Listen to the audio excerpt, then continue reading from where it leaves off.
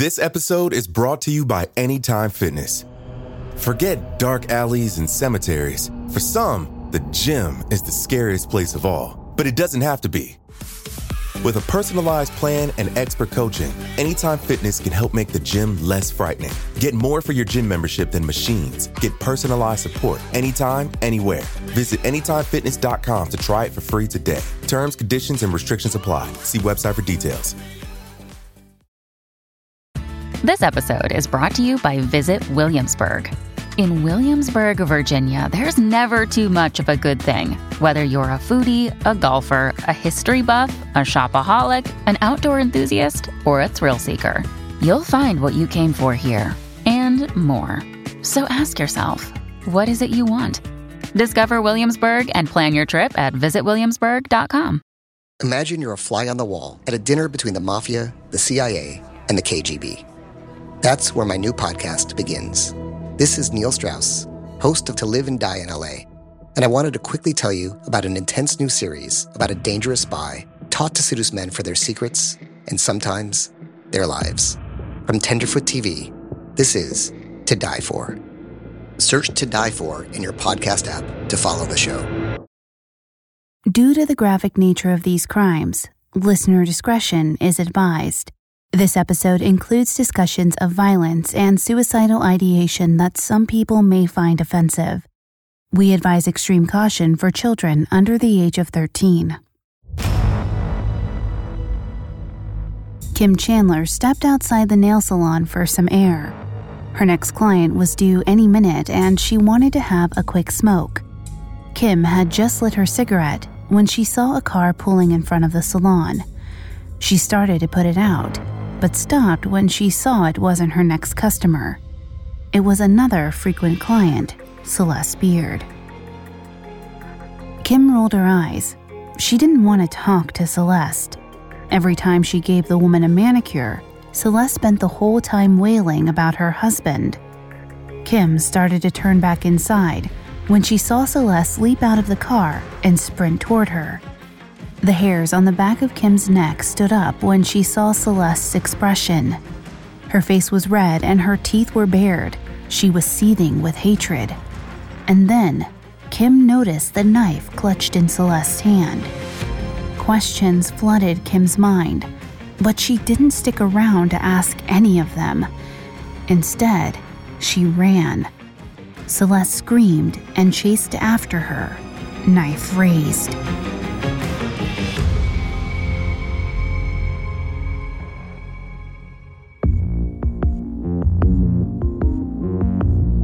Hi, I'm Lainey Hobbs, and this is Crimes of Passion, a Parcast original. The legal definition of a crime of passion is a violent crime that occurs in the throes of extreme emotion, leaving no time to reflect on the consequences. But in this show, we explore how passionate relationships sometimes lead us to criminal activity. How does a husband and wife become killer and victim, or killer and co-conspirator? If there's a thin line between love and hate, what manipulates our relationships into deadly results? You can find episodes of Crimes of Passion and all other Parcast originals for free on Spotify or wherever you listen to podcasts. To stream Crimes of Passion for free on Spotify, just open the app and type Crimes of Passion in the search bar. At Parcast, we are grateful for you, our listeners. You allow us to do what we love. Let us know how we are doing. Reach out on Facebook and Instagram at Parcast and Twitter at Parcast Network. And if you enjoyed today's episode, the best way to help us is to leave a 5-star review wherever you're listening. It really does help. Last week, we explored the relationship between 31-year-old Celeste Johnson and 70-year-old Texas millionaire Stephen Beard. Celeste's family described her as a troubled woman who manipulated those around her to get her way. She was frequently hospitalized for histrionic behavior and threats of suicide. During one hospital stay in 1999, Celeste grew close to another patient, 41-year-old Tracey Tarlton. Soon, the two women began an intimate relationship. By the time they were released from the hospital, Celeste had convinced Tracey that she was in love with her and that her husband Steve was the only thing that stood in the way of their happiness.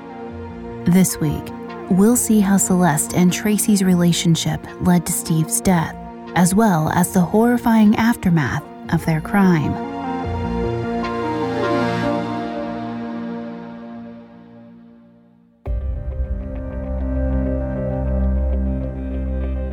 In September of 1999, 74-year-old Stephen Beard planned a romantic trip to Europe to celebrate his wife's release from the hospital.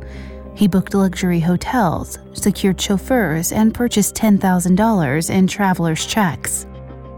He saw the vacation as a last chance to reconnect with Celeste and save their marriage after several rocky years together. But 36-year-old Celeste wasn't looking forward to going away. In fact, she was dreading the trip. She had no desire to be alone with Steve. She frequently ranted about how much she hated her husband to her girlfriend, Tracey. Celeste told Tracey that Steve was overweight, suffered from high blood pressure, sleep apnea, and asthma, and exhibited signs of heart disease. She hoped he would drop dead before their departure date. According to Tracey, Celeste was even willing to make his health problems worse. For years, she drugged his food with ground-up sleeping pills to make him pass out early in the night. With a European vacation on the horizon, she started to consider lacing his food with something deadlier. To that end, Celeste asked Tracey to order a copy of The Poisoner's Handbook from the bookstore she worked at in Austin. Celeste used the book to figure out the recipe for botulinum, a bacteria-produced toxin. When ingested, it can cause botulism, a potentially fatal illness. Celeste asked Tracey to brew the toxin, which she planned to mix into Steve's food. Tracey did what Celeste asked, mixing rancid meat, corn, and dirt in a jar, then flooding it with water and leaving it out in the Texas sun. She was uncomfortable with the thought of murder, but she rationalized her actions by convincing herself she wouldn't be directly involved in the murder. Celeste would be the one feeding Steve the toxin. Besides, if Steve died, then Tracey and Celeste could be together. But Tracey's attempts to produce botulism were unsuccessful. Celeste tried to poison Steve with the mixture, and it had no effect. By the middle of September, Celeste was desperate. She continued to add sleeping pills to Steve's food and replace his vodka with strong Everclear several nights a week, hoping that the combination would eventually prove fatal. On September 12, 1999, Celeste thought her plan might have worked. That evening, she discovered Steve passed out on the kitchen floor, unresponsive but still breathing. She called Tracey and told her to come over immediately. When she arrived at the Beards' home, Celeste allegedly handed her a plastic bag and a towel. She urged Tracey to put the bag over Steve's head and wrap the towel around his throat to suffocate him. Tracey started to obey, but stopped when Steve suddenly stirred. After seeing him move, Tracey lost her nerve. She told Celeste she couldn't do it. Celeste said that she couldn't go through with it either. They removed the bag and called for an ambulance. At the hospital, Steve's blood alcohol content measured at 0.168, indicating acute intoxication. When Steve recovered, a hospital social worker discussed his drinking habits. Steve told her that he drank what his wife poured him, adding that Celeste was drinking a little more than usual, so he was drinking more to keep her company. The social worker concluded that Steve was in denial about a drinking problem. 2 days later, he was discharged. But the day afterward, he passed out at the breakfast table and was again rushed to the ER. Celeste was hopeful he was dead, but he recovered the next day. Celeste was infuriated. Steve's health was deteriorating, but not quickly enough.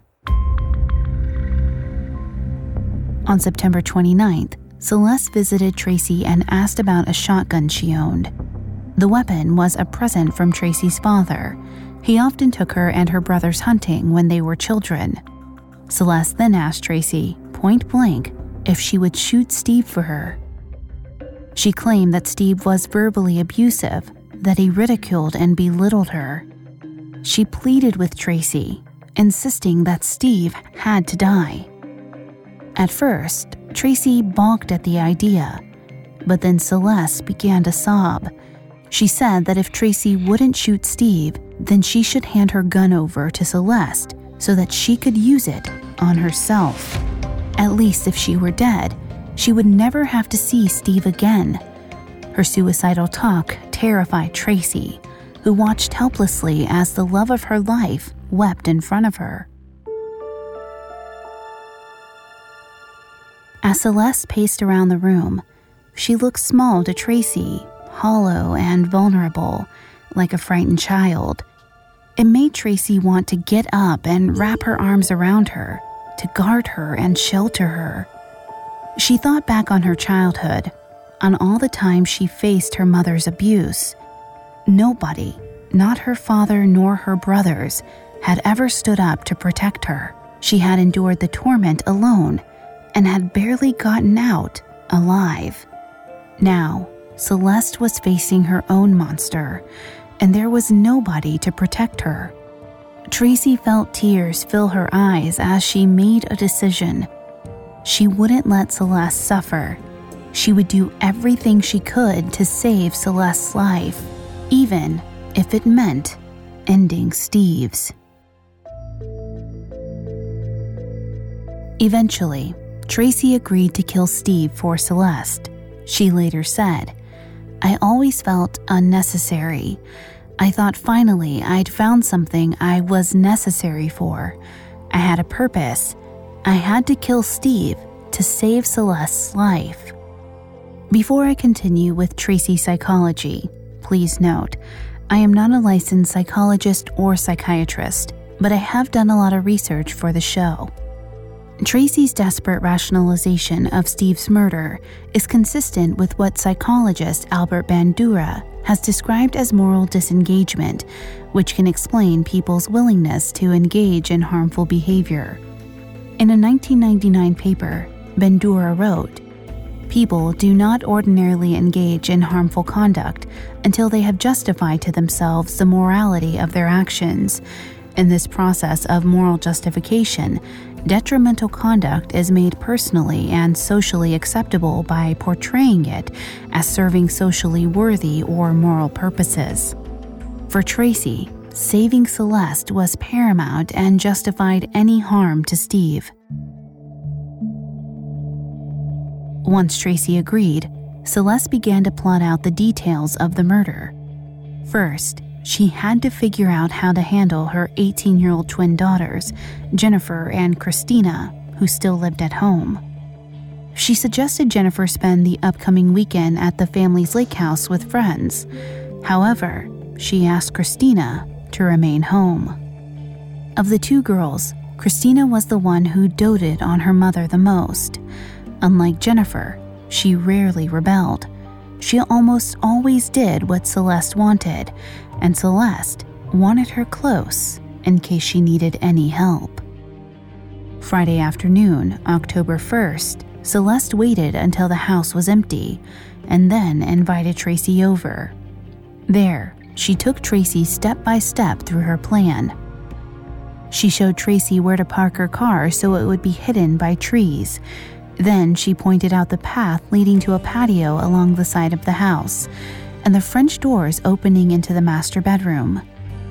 After completing the walkthrough, Tracey left, agreeing to return after Steve was asleep.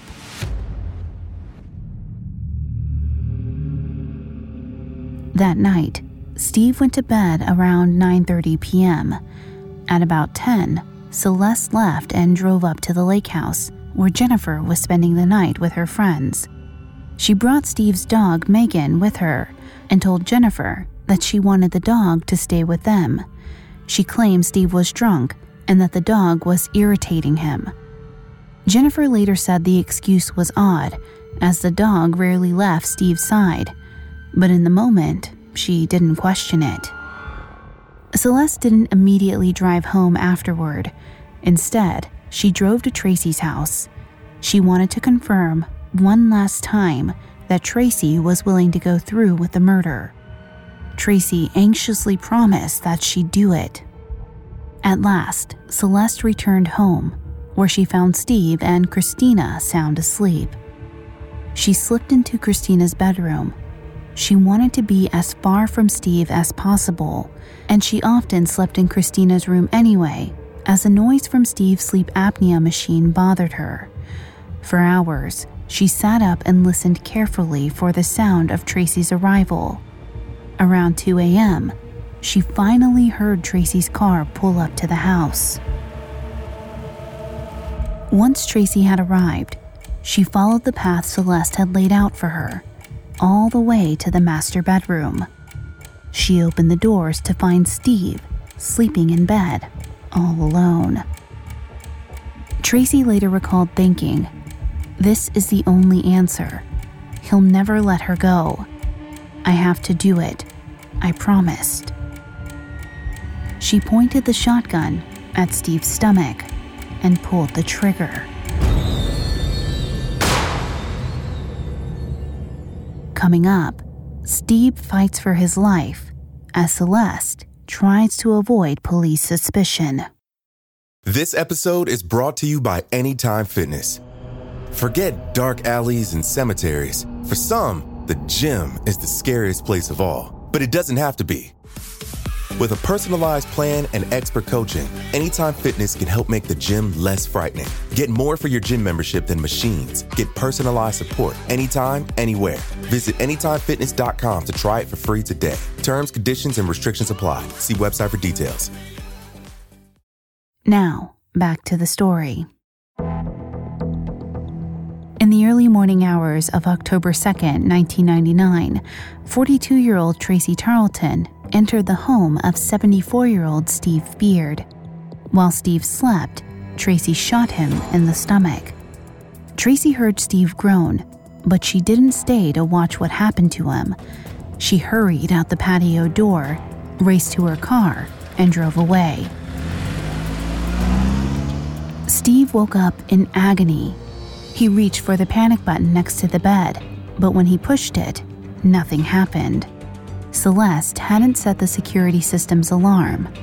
Steve grabbed the phone on the nightstand and called 911.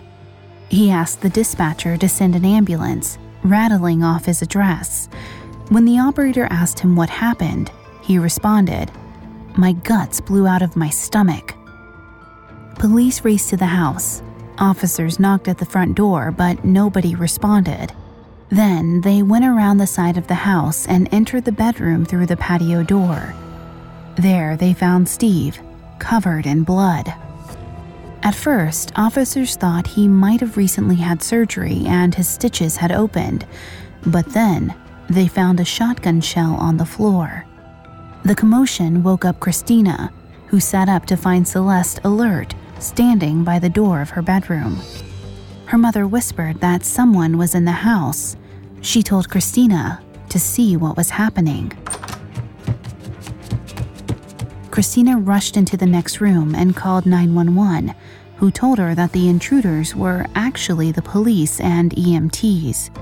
They encountered police officers emerging from the master bedroom, who informed them that Steve was in bad shape. They were waiting for a medical helicopter to arrive to transport him to the hospital. Celeste began to sob. Christina hugged her, trying to calm her down. Medics carried Steve out of the house on a gurney and rushed him to the hospital. He was immediately taken into surgery. Christina and Celeste sat in the waiting room, calling family and friends to give them the news about Steve's shooting. Christina called her sister Jennifer at the lake house, and Jennifer hurried to the hospital along with her friends. While Christina and Celeste waited for Steve to get out of surgery, a police officer swabbed their hands to test for gunpowder residue. It was a routine procedure, but Celeste seemed angry that the police even considered her a potential suspect. She told them she had been nowhere near the master bedroom at the time of the shooting. She also claimed to have no idea who could have shot Steve, but then suggested it might have been a robbery gone bad. Later, when police stepped away, Celeste turned to her daughter and said, "The police are going to ask who could have done this. No matter what, don't mention Tracey's name." Christina didn't dare question her mother, but when her boyfriend Justin arrived at the hospital to keep her company, Christina told him what Celeste had said. Christina was fiercely loyal to her mother, both out of love and out of fear of her volatile temper, but Justin felt none of that duty to Celeste. When Police Sergeant Paul Knight questioned Justin, he suggested Knight speak with a woman named Tracey Tarlton. When Jennifer and her friends arrived at the hospital, Jennifer's boyfriend Christopher also mentioned Tracey, even saying the woman was in love with Celeste. Sergeant Knight followed up on the teenager's suspicions. He ran a search on Tracey, discovering several DWIs on her record. Early that Saturday morning, he and Detective Rick Wines paid Tracey a visit at home. Tracey opened the front door to find 2 police officers standing on her front porch. Her heart sank.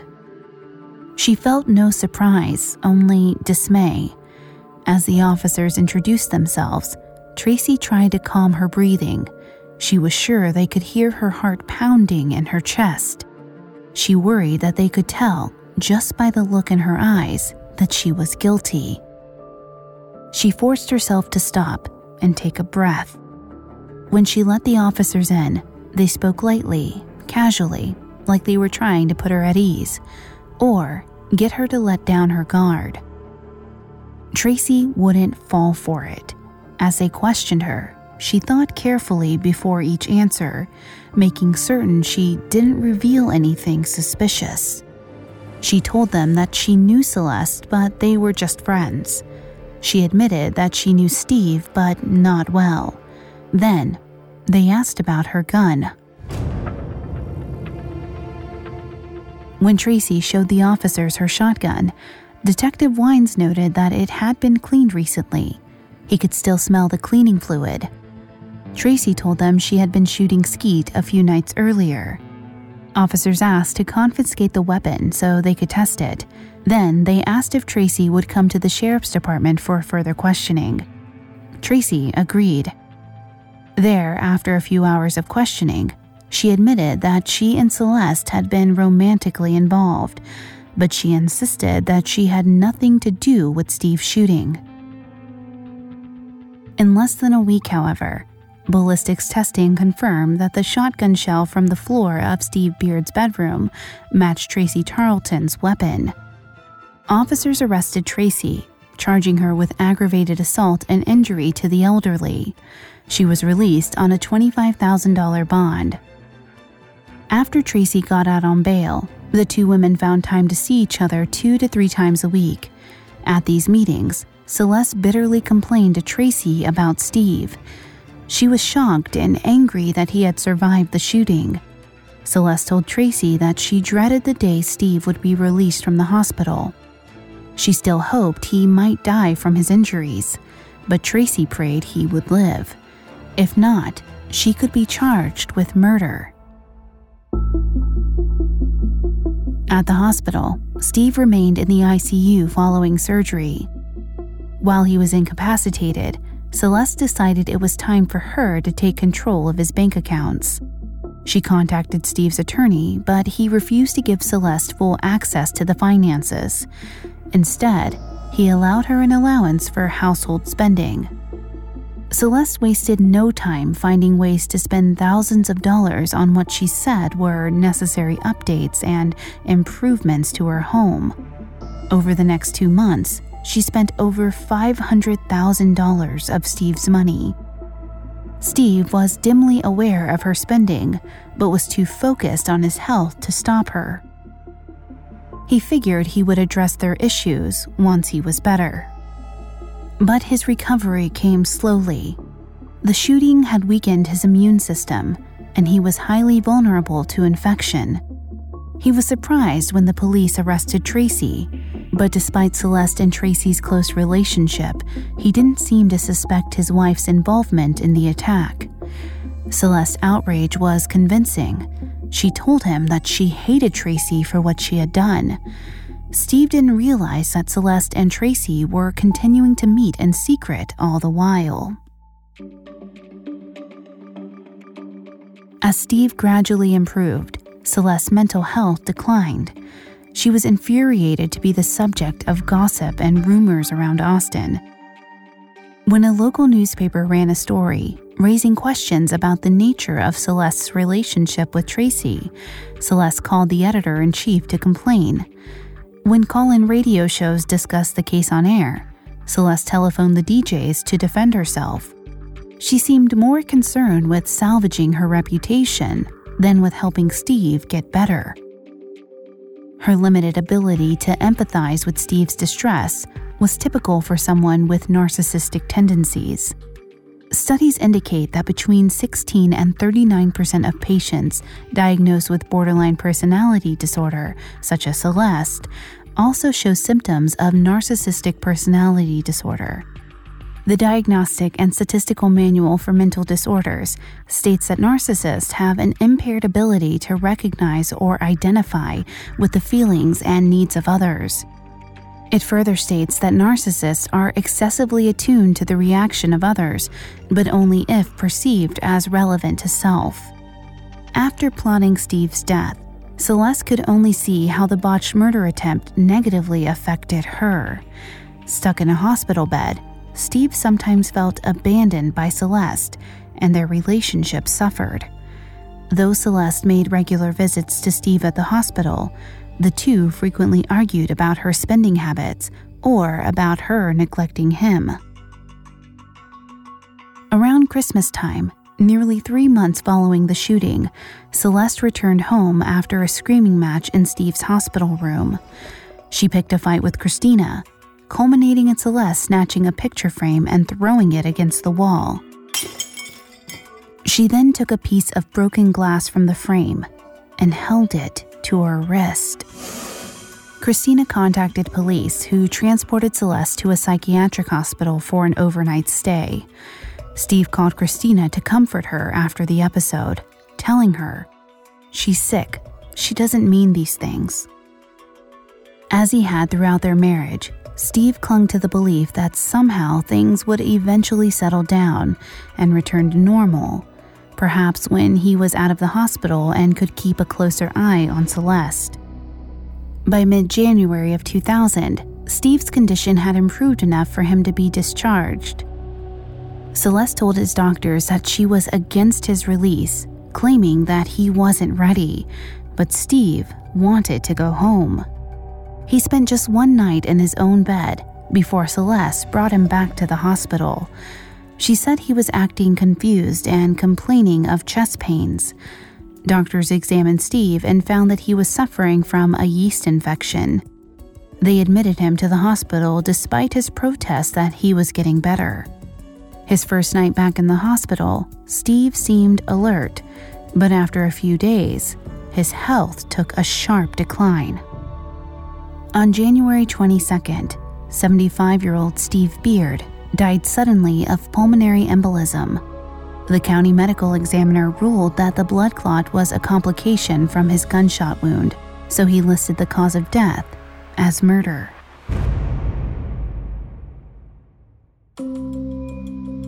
After Steve's death, Celeste's first phone call wasn't to his 3 children. It was to his banker. She left him a message telling him that Steve was dead. She demanded access to his bank accounts.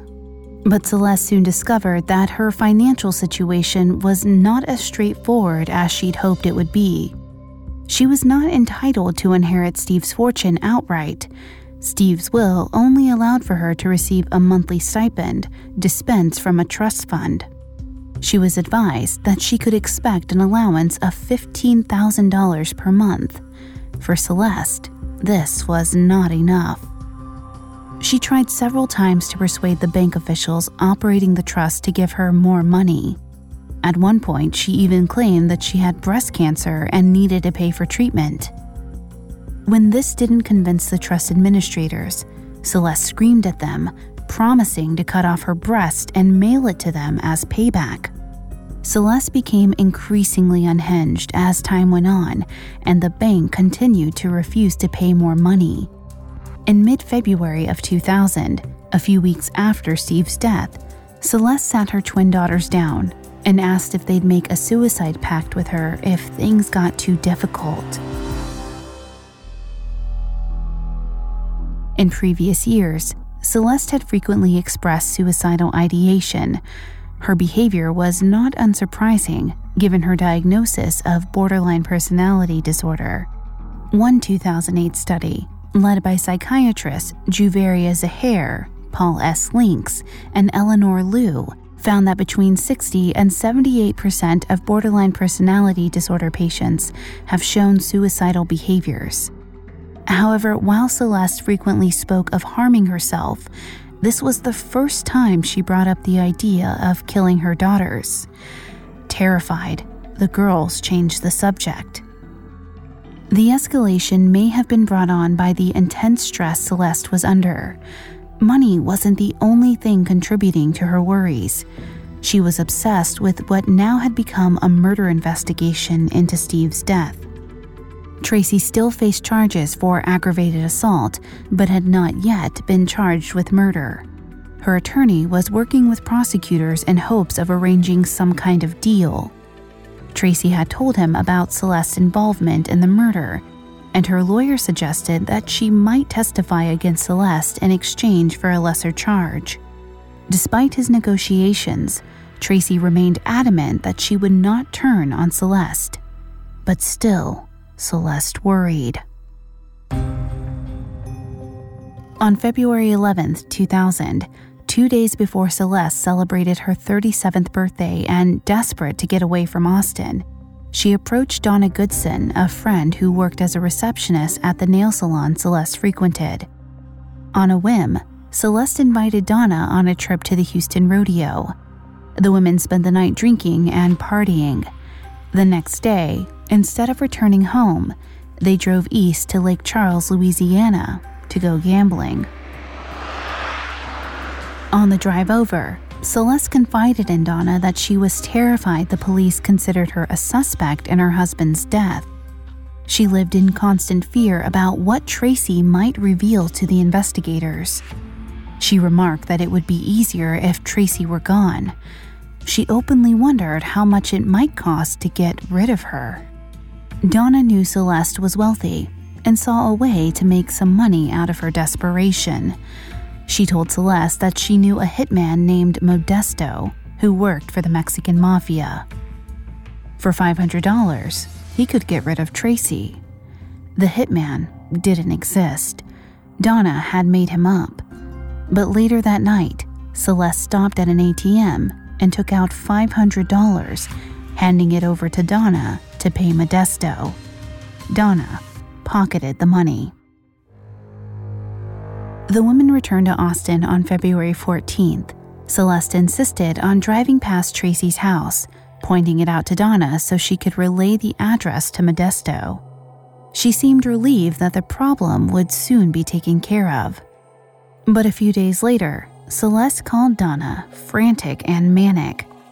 She said she knew people were gossiping about her at the nail salon where Donna worked. She suspected her nail technician, Kim Chandler, was talking behind her back, accusing her of being involved in Steve's murder. She asked Donna to give her a ride to the salon and called Christina, asking her 19-year-old daughter to meet her there.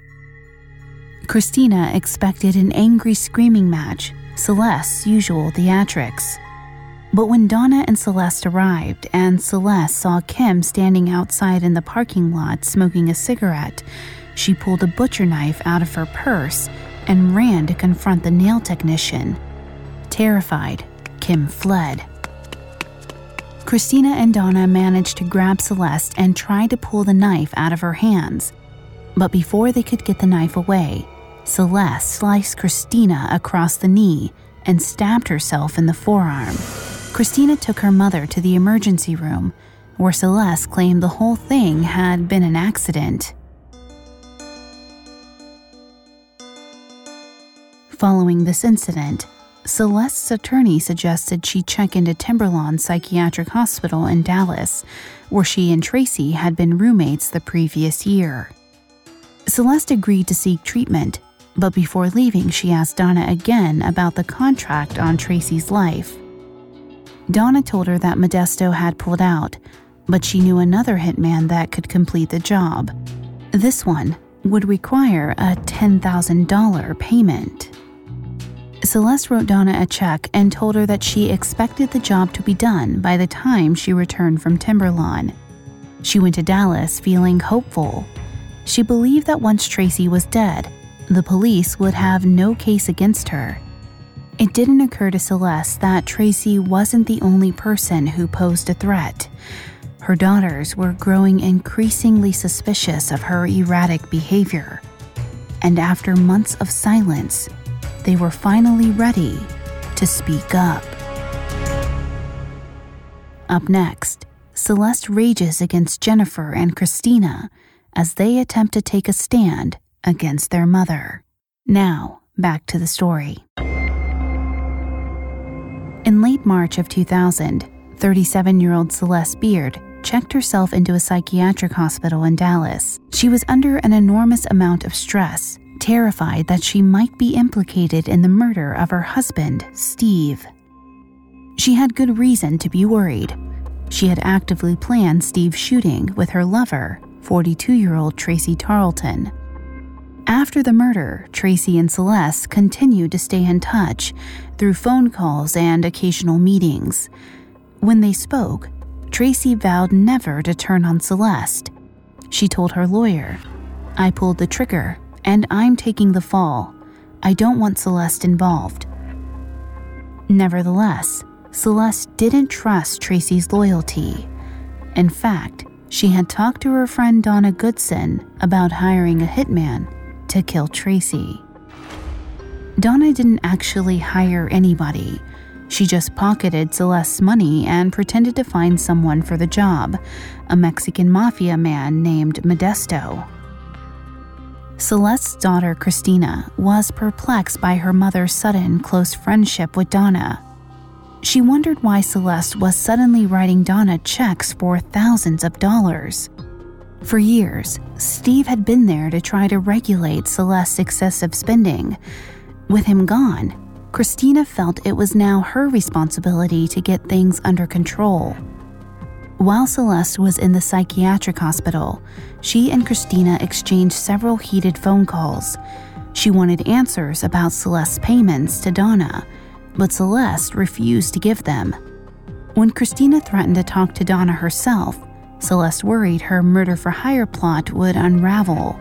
She checked out of the hospital, asking her other daughter, Jennifer, to pick her up and drive her back to Austin. On the drive, Jennifer recalled her mother saying, "I am so angry, I could physically kill Christina." Jennifer was terrified that Celeste meant it. Once she dropped Celeste at home, she warned Christina to stay away. The 19-year-old twins stayed with their boyfriends' families while they discussed breaking ties with their mother. It was a difficult decision. Psychiatrist Marcia Sirota has noted that children typically blame themselves for what goes wrong in the parent-child relationship.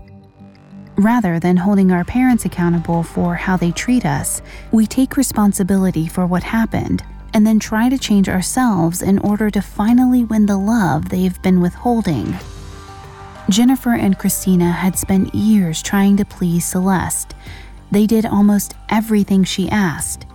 Christina later said, "I'm not strong enough to say no to her." But by the spring of 2000, they had reached a breaking point. They finally recognized that Celeste was a danger to them. When the twins didn't return home, Celeste called Jennifer and Christina repeatedly. Over the next few days, she screamed at them over the phone and left enraged voicemails. Jennifer later called her mother's behavior violent and scary. The girls were terrified for their safety. Jennifer's boyfriend, Christopher, began carrying a knife with him at all times for protection. Christina started recording all the phone conversations she had with her mother. She wanted to have evidence of her mother's abuse. In one conversation, Celeste chastised Christina for prying into her relationship with Donna. Christina couldn't understand why this made her mother so upset, until Celeste revealed the reason she wrote Donna a check. She told Christina, "I hired a hitman to kill Tracey." The words terrified Christina.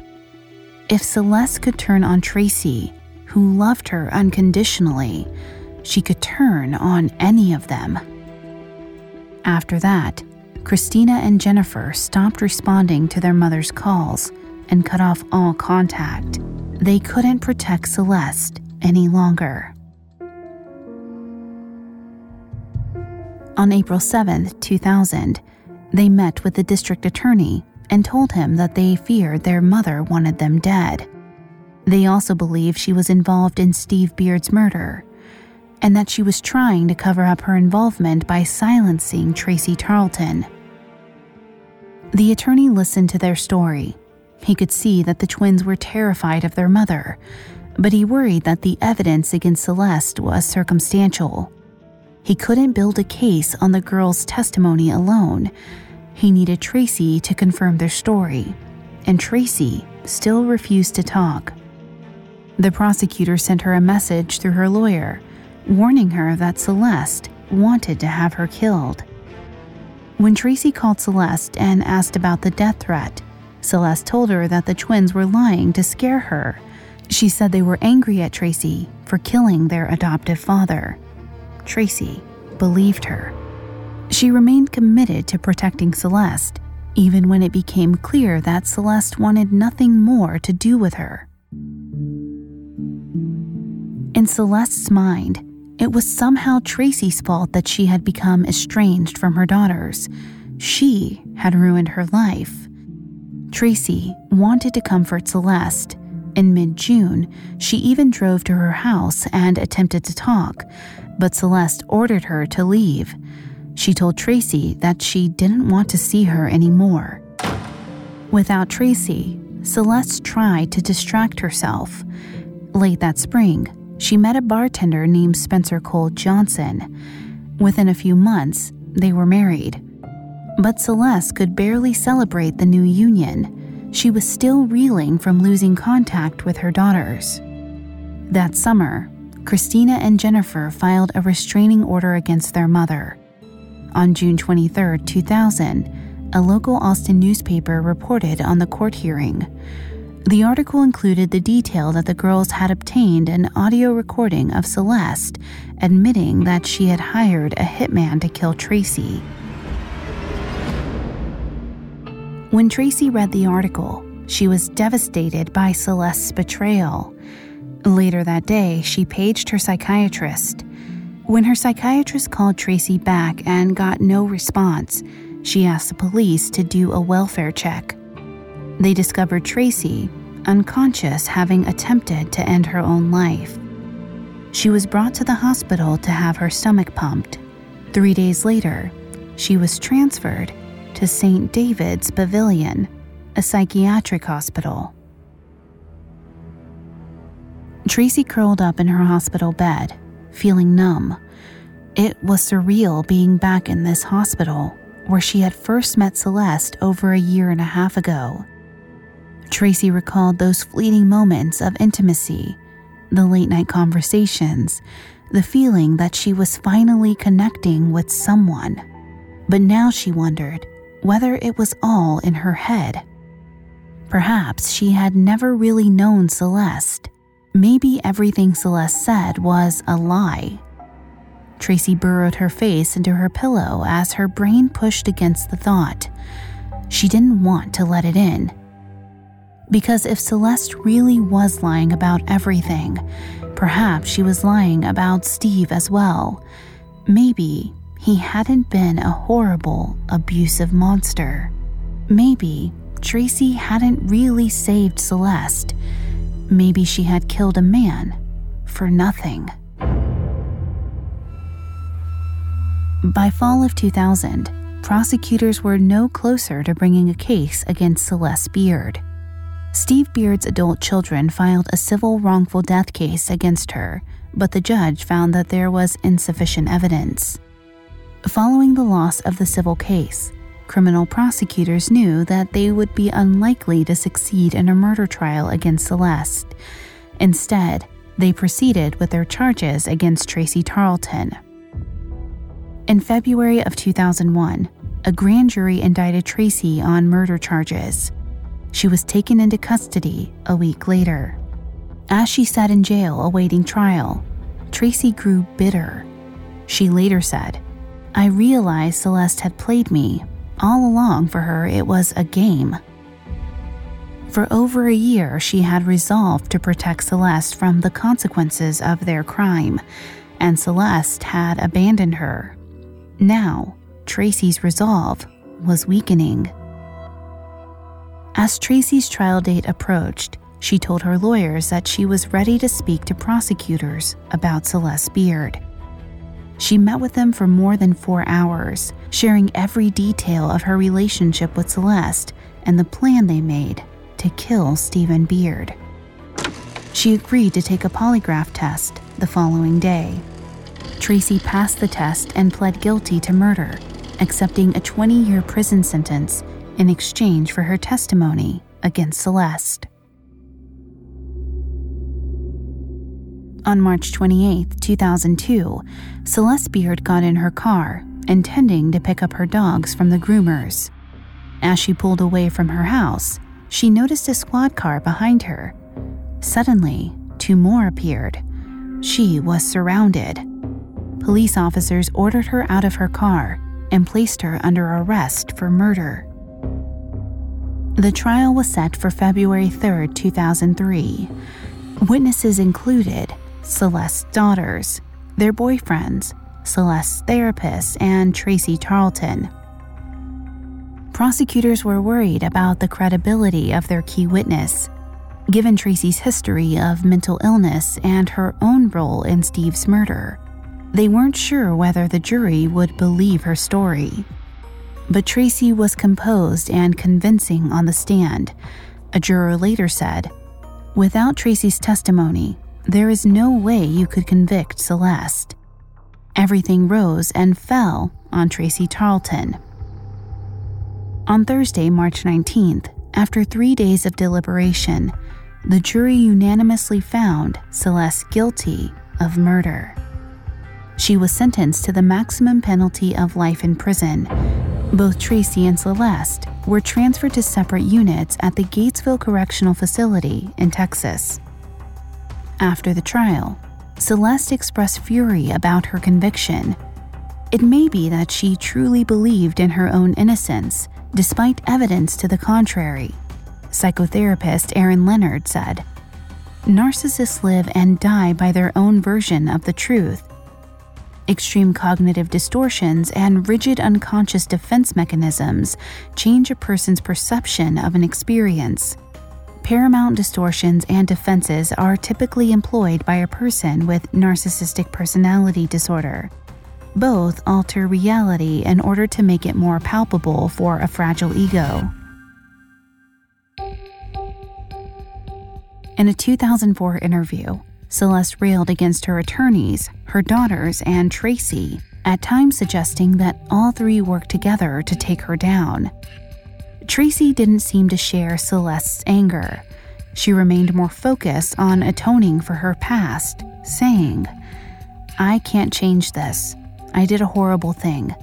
I'm not angry about being in prison. I understand why I'm here. I walked into Steve Beard's bedroom and shot him in his sleep." Tracey served 10 years of her prison sentence before she was paroled in 2011.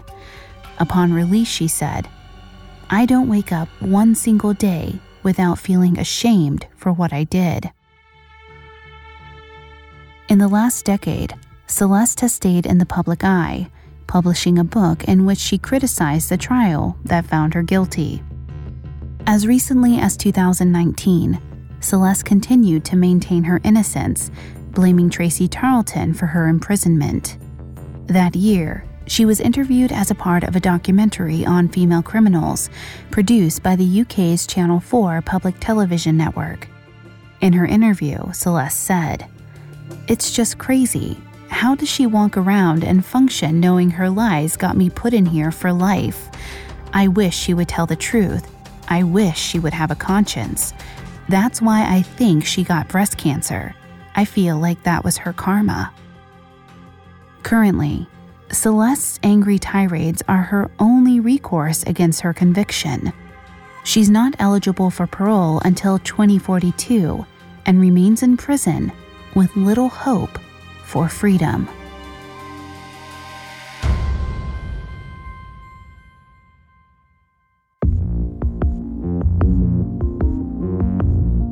Thanks again for tuning into Crimes of Passion. We will be back Wednesday with another episode. You can find more episodes of Crimes of Passion and all other Parcast originals for free on Spotify. Not only does Spotify already have all of your favorite music, but now Spotify is making it easy for you to enjoy all of your favorite Parcast originals like Crimes of Passion for free from your phone, desktop, or smart speaker. To stream Crimes of Passion on Spotify, just open the app and type Crimes of Passion in the search bar. And don't forget to follow us on Facebook and Instagram at Parcast and Twitter at Parcast Network. We'll see you next time when true love meets true crime.